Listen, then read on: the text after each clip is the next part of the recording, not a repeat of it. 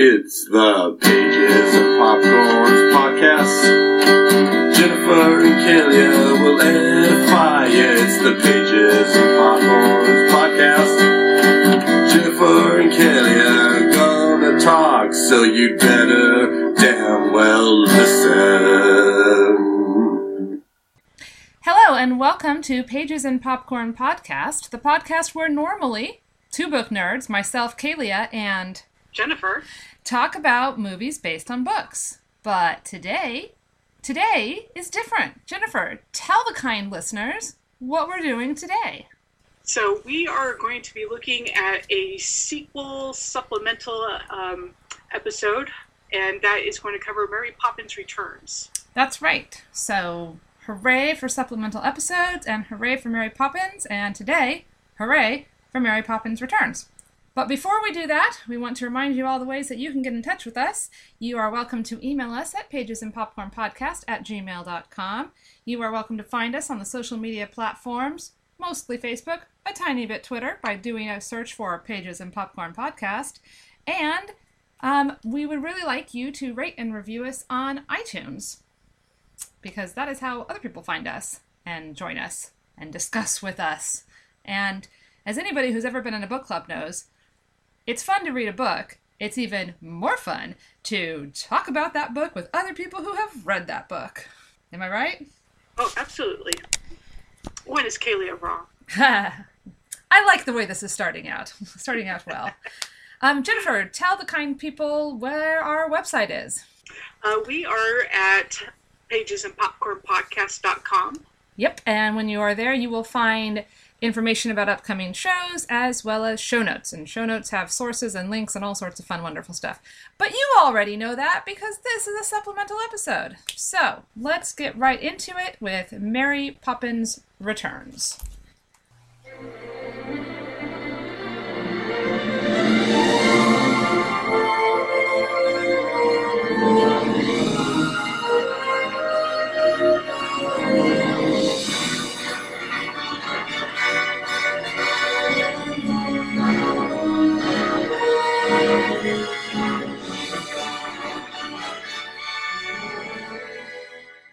Mary Poppins Returns is a 2018 American musical fantasy film which was directed by Rob Marshall.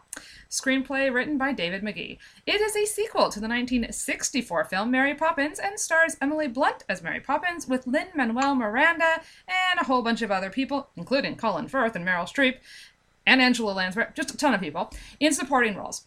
Set in 1930s London, 25 years after the events of the original film, the film sees Mary Poppins, the former nanny of Jane and Michael Banks, returning 1 year after a family tragedy, that tragedy being the death of Michael's wife, who I can't actually know if, I'm sure he name-checked her at some point, but I don't remember. I don't think that there was a name. We'll just call her Dead Mom. It was just mom and wife. Yeah. Yes, Dead Mom. Because it wouldn't be a Disney movie without a dead mom. Dead mom. Huh. Okay, so again, 1930s London, Michael Banks lives with his childhood home with his three children, Annabelle, John, and Georgie. After the death of his wife a year earlier, Michael has taken out a loan from his employer, the Fidelity Fiduciary Bank, and is 3 months behind in his payments. Wilkins, the bank's corrupt new chairman, sends associates to warn him that his house will be repossessed if the loan is not repaid in full by Friday. Michael and his sister Jane recall that their father left them shares in the bank that should cover the loan, and they search the house for the share certificate, but during the search, Michael finds his childhood kite and disposes of it. The children visit a local park, and Georgie, who's found the kite, flies it. Mary Poppins descends from the sky with the kite in her hand. She takes the children home and announces that she will take charge of them as her new nanny. She draws a bath for the three children, leading to underwater adventures and merriment. Also, apparently you can take a bath while being fully clothed. Okay. Michael visits the bank seeking proof of his shares, but Wilkes denies that there's any records before covertly destroying the page from the official ledger. Annabelle and John decide to sell their mother's priceless bowl to pay off the debt. Georgie tries to stop them, and the bowl becomes damaged while the three fight over it. Jack, Lin-Manuel Miranda, a random lamp lighter, greets Mary Poppins and joins her and the children on a trip to the scene that is in decoration written on the bowl. During their visit to the Royal Doulton Music Hall, Georgie is kidnapped by an animated talking wolf, weasel, and badger that are repossessing their belongings, and Annabelle and John set out to rescue him. They do so successfully, but of course they fall off the edge of the bowl and they wake up in their own beds. Also, there's a large song and dance number It's a whole thing. They inevitably think that their experiences was a dream, but then they later realize it was real. The children visit Mary Poppinson's cousin Topsy, hoping to get the bowl mended and learn that it actually has little monetary value. They take Michael his briefcase at the bank, where they overhear Wilkins discussing the planned repossession of their house. Believing that he and his associates are the same wolf and weasel gang that kidnapped him, Georgie interrupts the meeting. Michael is angry with his children for putting the house and his job at risk, somehow. Mary Poppins takes the children home, guided by Jack and his fellow lamplighters, who teach the children their rhyming slang. The children comfort a despairing Michael, and the four reconcile. Okay, it's midnight on Friday, and the Bankses are preparing to move out of their house. While examining his old kite, Michael discovers that Georgie had used a missing share certificate in order to mend it. Michael and Jane rush to the bank. Mary Poppins and the children go with Jack and the lamplighters to Big Ben in order to turn back time. Sadly, there's no Cher song. After scaling the clock tower, they turn the clock back 5 minutes, giving Michael and Jane just enough time to reach the bank. Wilkins, however, will not accept the certificate as part of it is still missing.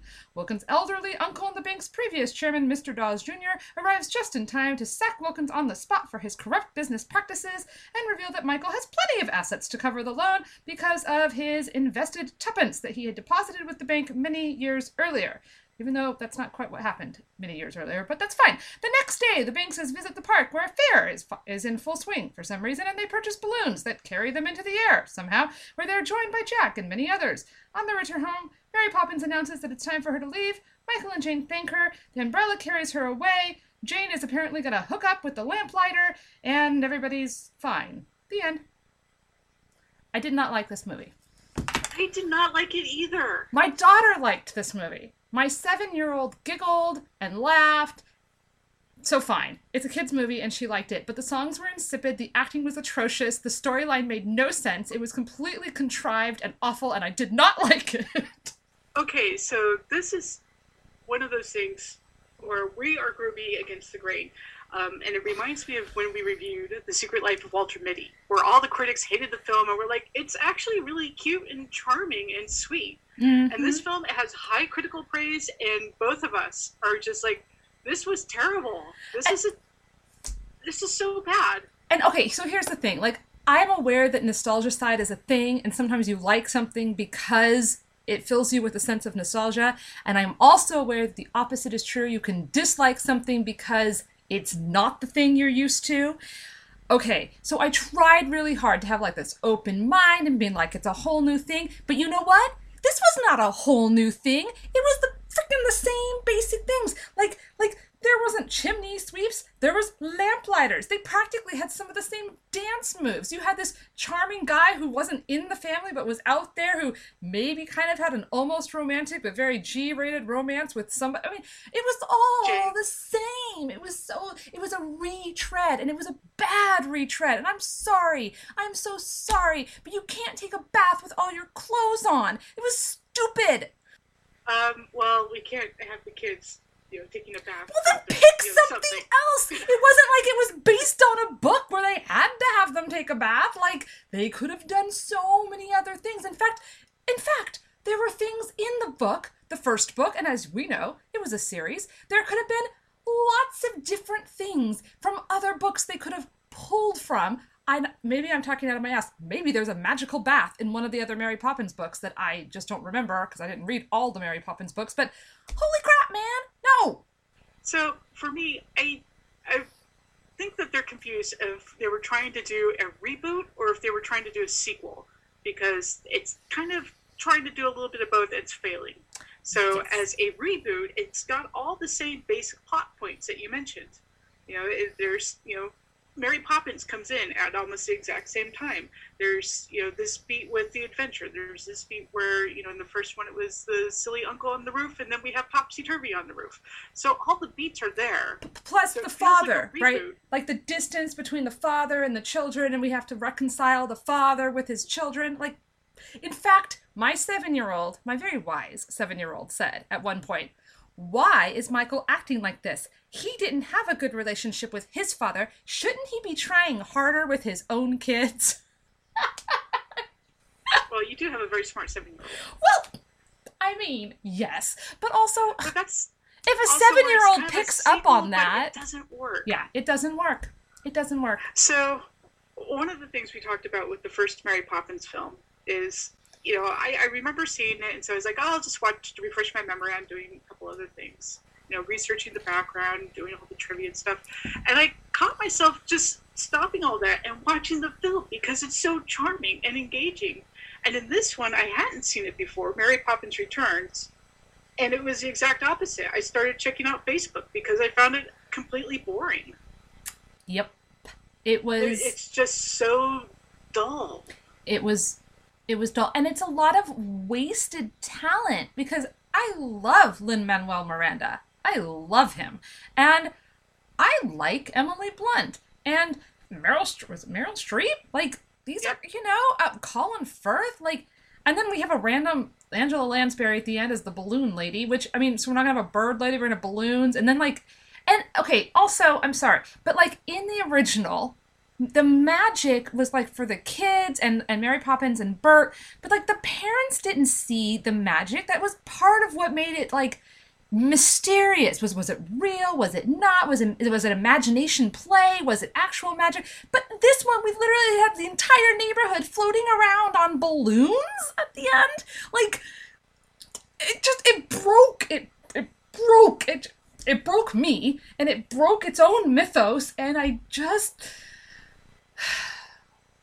didn't like it. Emily Blunt said that she read the books in preparation. She based her Mary Poppins more on book Mary Poppins.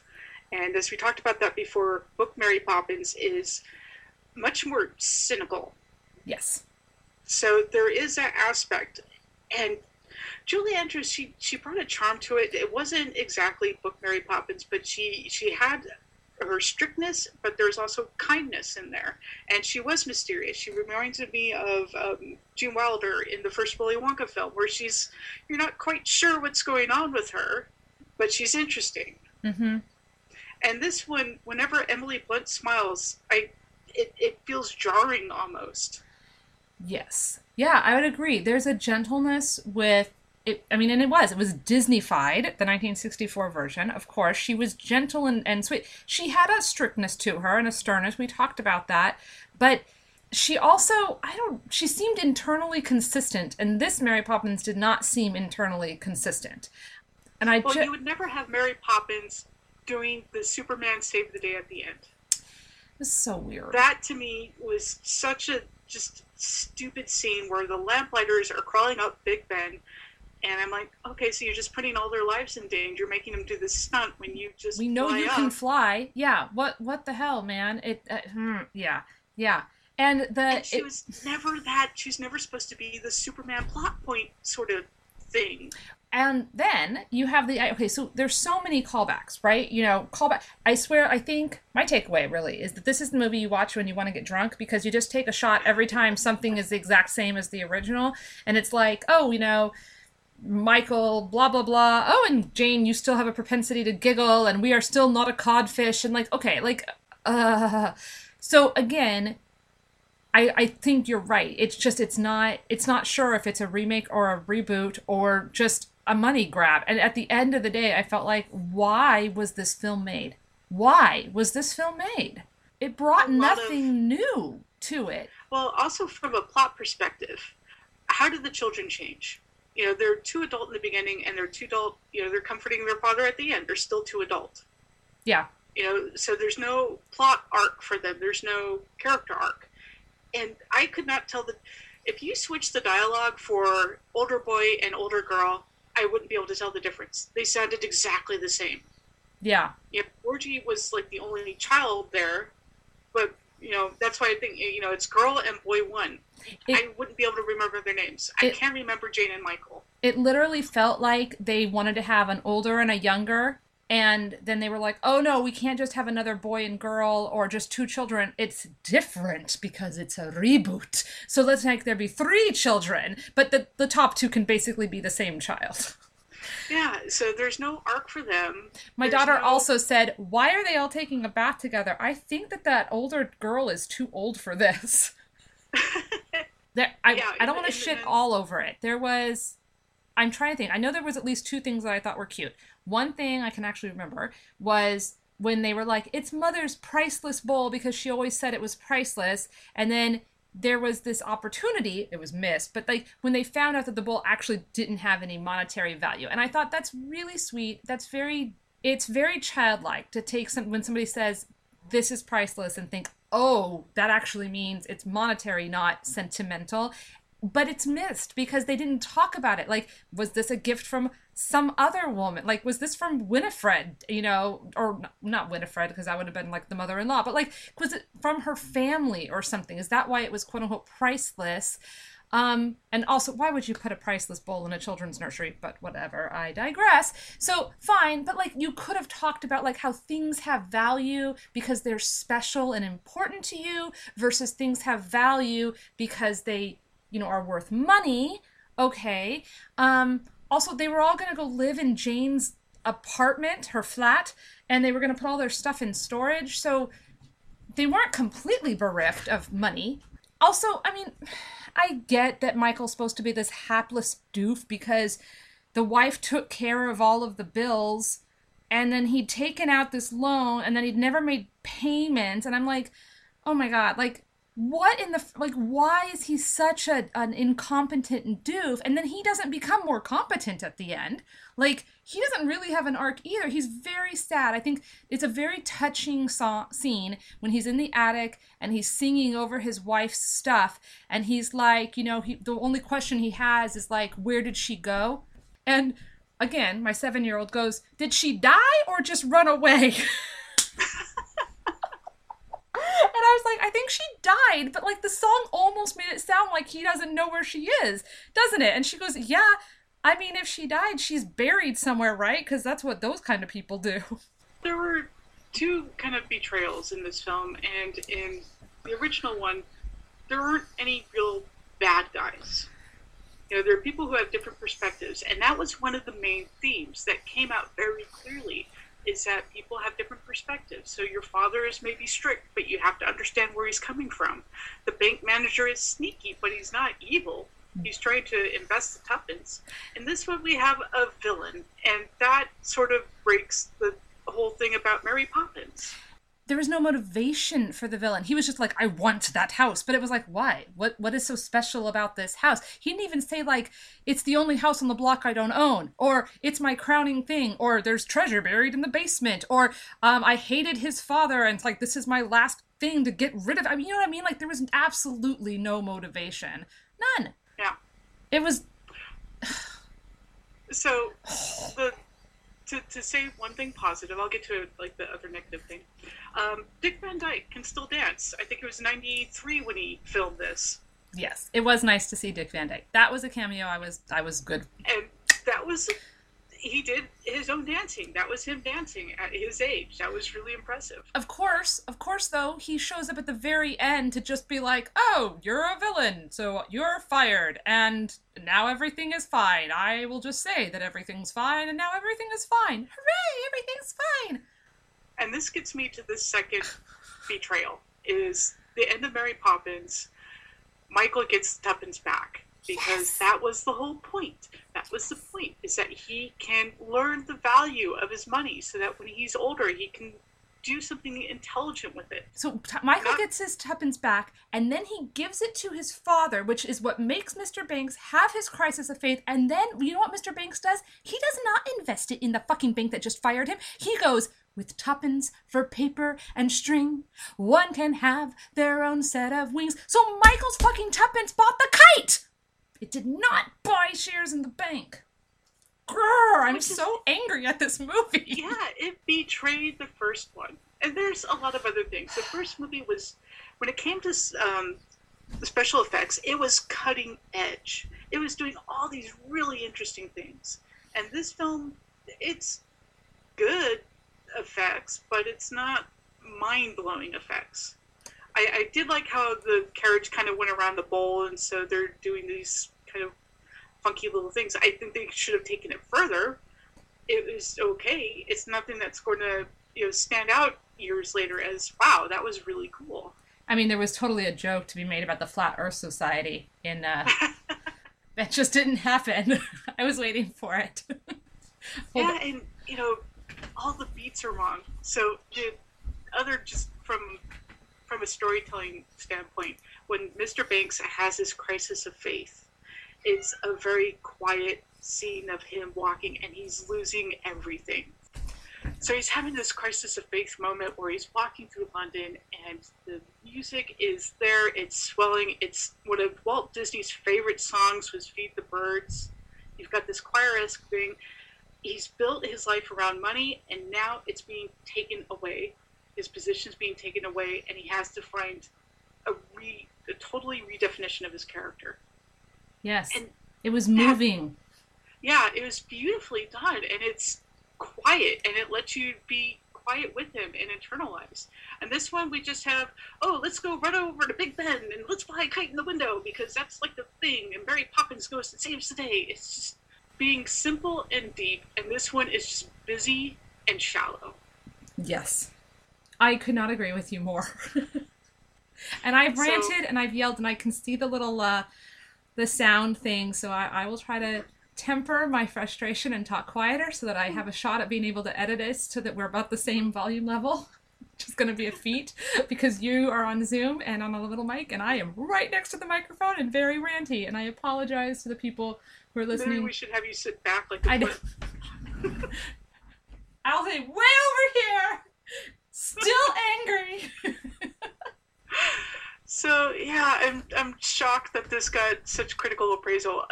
And did you notice the irony that they have so many songs about not judging a book by its cover, and yet what do? Like the wolf is obviously an evil wolf, and so you're supposed to judge it by its cover because he's obviously evil, and then the bait guy is obviously evil doing the little wolf thing with the watch. Yes. Because he dreamed about it, but it's real. Yes. Because they telegraphed it. Like, the wolf shows up, and they're like, oh, the wolf and the weasel... I'm moving closer again. The wolf and the weasel are like, hello, blah, blah, blah. And then as the kids walk past them, like, to the camera, the wolf's like, he. And my 7-year-old is like, oh, so he's a bad guy.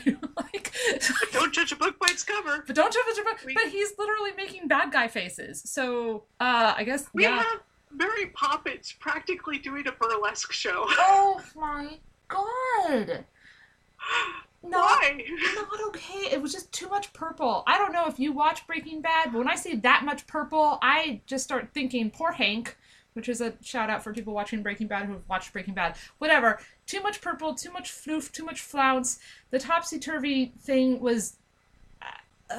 again, it was a missed opportunity. You could have had a thing about looking at things from a different perspective, but that would have been the first movie. Like you said, this movie was like, turn your perspective, but don't... But where? Who else in the movie changed their perspective? Yeah, that was... I can't agree with more. That was a missed opportunity. So this is kind of a fun little thing. In the book, Topsy is a man, and because his mother always wanted a daughter, that one day of a week he's backwards, and so he has that line where he's a girl, that weird Wednesday. So that would have been so much fun to play with. You could have done so much with that scene, but it looks more like they're in a fun house. Yeah, it again, that one too, like you said, I think what you said was great. I don't know if you got it or you came up with it, but like busy but shallow, that was that scene too. There was so much, like the set design in there had been thrown up. It was just a vomitous amount of shit up and down and all over the place. And then where were you even supposed to look? And then we're all on our heads. We're looking at things differently. It could have just been handled so much better. Yeah, that was a lot of it. Like, the chimney sweep scene, they're on a little set, but because they use a lot of different camera angles, they're doing this, they're doing that, they're moving around, it doesn't feel small. It feels kinetic and active. When you see the lamplighter scene, it feels small. Yeah, it's just kind of dancing around in a master shot almost. And honestly, like you said, you got bored. Like the lamplighter scene when they were like, trip the light fantastic and whatever, I was like, okay, I'm out. Like, I'm done. There's nothing. This has now gone too far. It's this, like, I'm going to pick up my phone. And even my daughter was just like, not interested. And then at the very end. So much you could have done. You have fire. Yeah. Right? It's so inventive. And what do? Oh, we're just going to twiddle our sticks. Well, and then you have at the very end when they're with Mr. Dawes Jr. and he's like, trip the light fantastic. So it's like, okay, you're connected to the lamplighters? So, like, what? Like, I just, what? Yeah, so incredibly disappointing. The critics are wrong. They are. We should critic everything. We should be the critics. We That's should. why people listen, right? Because they want our take. And our take is, please skip this movie. Just don't. Just Go don't to bother. the original. The original And- is Okay, amazing. I will say, like I said, my 7-year-old liked it, but I asked her, which one do you like more, this one or the first one? And she was like, I don't know. Is there another Mary Poppins movie? And I said, no. And she goes, oh, sometimes the third are better than the second. I was like, yeah, that's true, I suppose. Well, But, I mean, Disney has not been known for making good sequels. she liked parts of it, but she didn't like the parts I think that she was supposed to like. Do you know what I mean? Like, she definitely laughed at a few moments, but it wasn't she didn't like the big Mary Poppins burlesque show thing. Like, she didn't, I'm trying to I think. was thinking she would have been scared during the cart chase scene. She Because was that was pretty dark. She was a little nervous, but she also knew that they were going to get out of that, right? Because we always talk before, is it going to have a happy ending? Yes, it's going to have a happy ending. She knew that they were the bad guys. She got that he was the wolf. As soon as Michael saw the shadow of the watch, she was like, oh, is he the wolf? And then she was like, did the wolf get away from the bowl? Like, so she wanted to know, like, actually have these tangent, like things actually connected. But there was something that she laughed at. I think some of the verbal dialogue and the very opening scene where the kids are going in and out and there's a mess and there's a this and there's a that, like, and it's a chaos in the house. She liked that. And she liked her absolute favorite part was when they were underwater and there was the guy who had the don't walk on the grass or stay off the grass, and the sign said stay off the seagrass. Stay off the seagrass was her favorite part. That the sign had changed and now said seagrass. I don't know. She's 7. Whatever. But literally, like, whatever it was, that little sign about, not playing on the seagrass or whatever was probably the thing that she laughed at the most. She didn't care at the end, and she didn't understand why and, like, what this stock certificate was. We had to have a whole conversation about what that was, which was fine. I don't mind educating my kid about the stock market, I suppose. But, like, it's weird to have that in a kid's film. Yeah, it's weird. So, and as a major plot point that, like, if you don't understand what that is, then you're not invested. There's no tension for you. You're just like, they're going to lose their house, but they're not because I know this is a happy movie. And I said, well, at one point, maybe they're going to lose their house and they're going to realize that what makes a family is not the fucking building that they live in. I'm sorry, I'm getting ranty again. It's not the building, it's the family. Maybe, like, they will rediscover that. Maybe, like, it's time to let some of the mom's things go and start a new chapter of their life. Like, keep the real important things, like the bowl or whatever, but, like, find a new way to live, because sometimes it's really hard to move forward if you're trapped, like you're almost in a cage of bad memories and stuff. Nope, that's not what happened. Okay, fine. Never mind. Yeah, so missed opportunities pretty much defines this one. It was so slow and dull. And that's the thing. Like, I remember that there was the song that was Trip the Light Fantastic. I remember that was the name of it. And I know, I could tell you where some of there was a song with the balloons, there was a song under the water, there was a song on the bowl or whatever. But I can't remember any of the line. Oh, and at the very beginning, we start with Lin-Manuel Miranda lighting things and talking about, I guess, Under the London Sky. There you go. That's the other line from the music I can remember. Because the songs were completely forgettable. They were like the children, it's girl and boy. Happy song, bouncy song, non-bouncy song. The end. Yeah, Insert this is song the water here. song. I don't remember the lyrics. I don't remember the beats.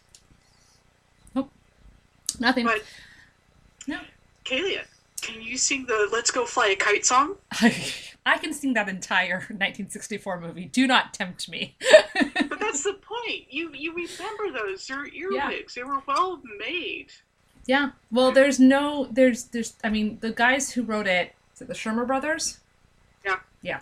They freaking geniuses. And they're just, I don't think that they make kids musicals nowadays like they used to. I will tell you, and come at me, all you Frozen people. I'm sorry, there's like one good song in that movie. Well, okay, that's not true. There's a few good songs in the first Frozen movie that... but the only reason why we all know those is because it gets radio airplay, and then the kids listen to them over and over again. It has nothing to do as much with the quality of writing, because can you remember any of the songs from Tangled, the Rapunzel movie, which was by far a better movie than Frozen, but the songs were not as good. I totally agree. Like, Frozen... Okay, so this is a way tangent that you're probably going to have to cut out, but Frozen did something that is unforgivable to me. The unforgivable sin was... Wait, pause. Yeah. I'm going to write down on this little piece of paper what I think their unforgivable Frozen sin was, and then you're going to say what you think it is, and I bet it's the same thing. Okay, let me know when you're ready. Okay. Tangled was so much better. It was. Okay, I'm ready. I'm going to hold it over here. Go ahead. It is the troll song. He's a bit of a fixer-upper. Oh, okay. We had a different thing?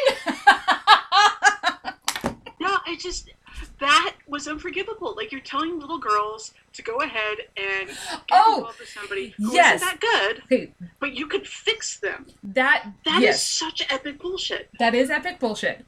From a story standpoint, was there a cardinal sin that Frozen made up from a storytelling, narrative structure standpoint? Well, there's a couple of them.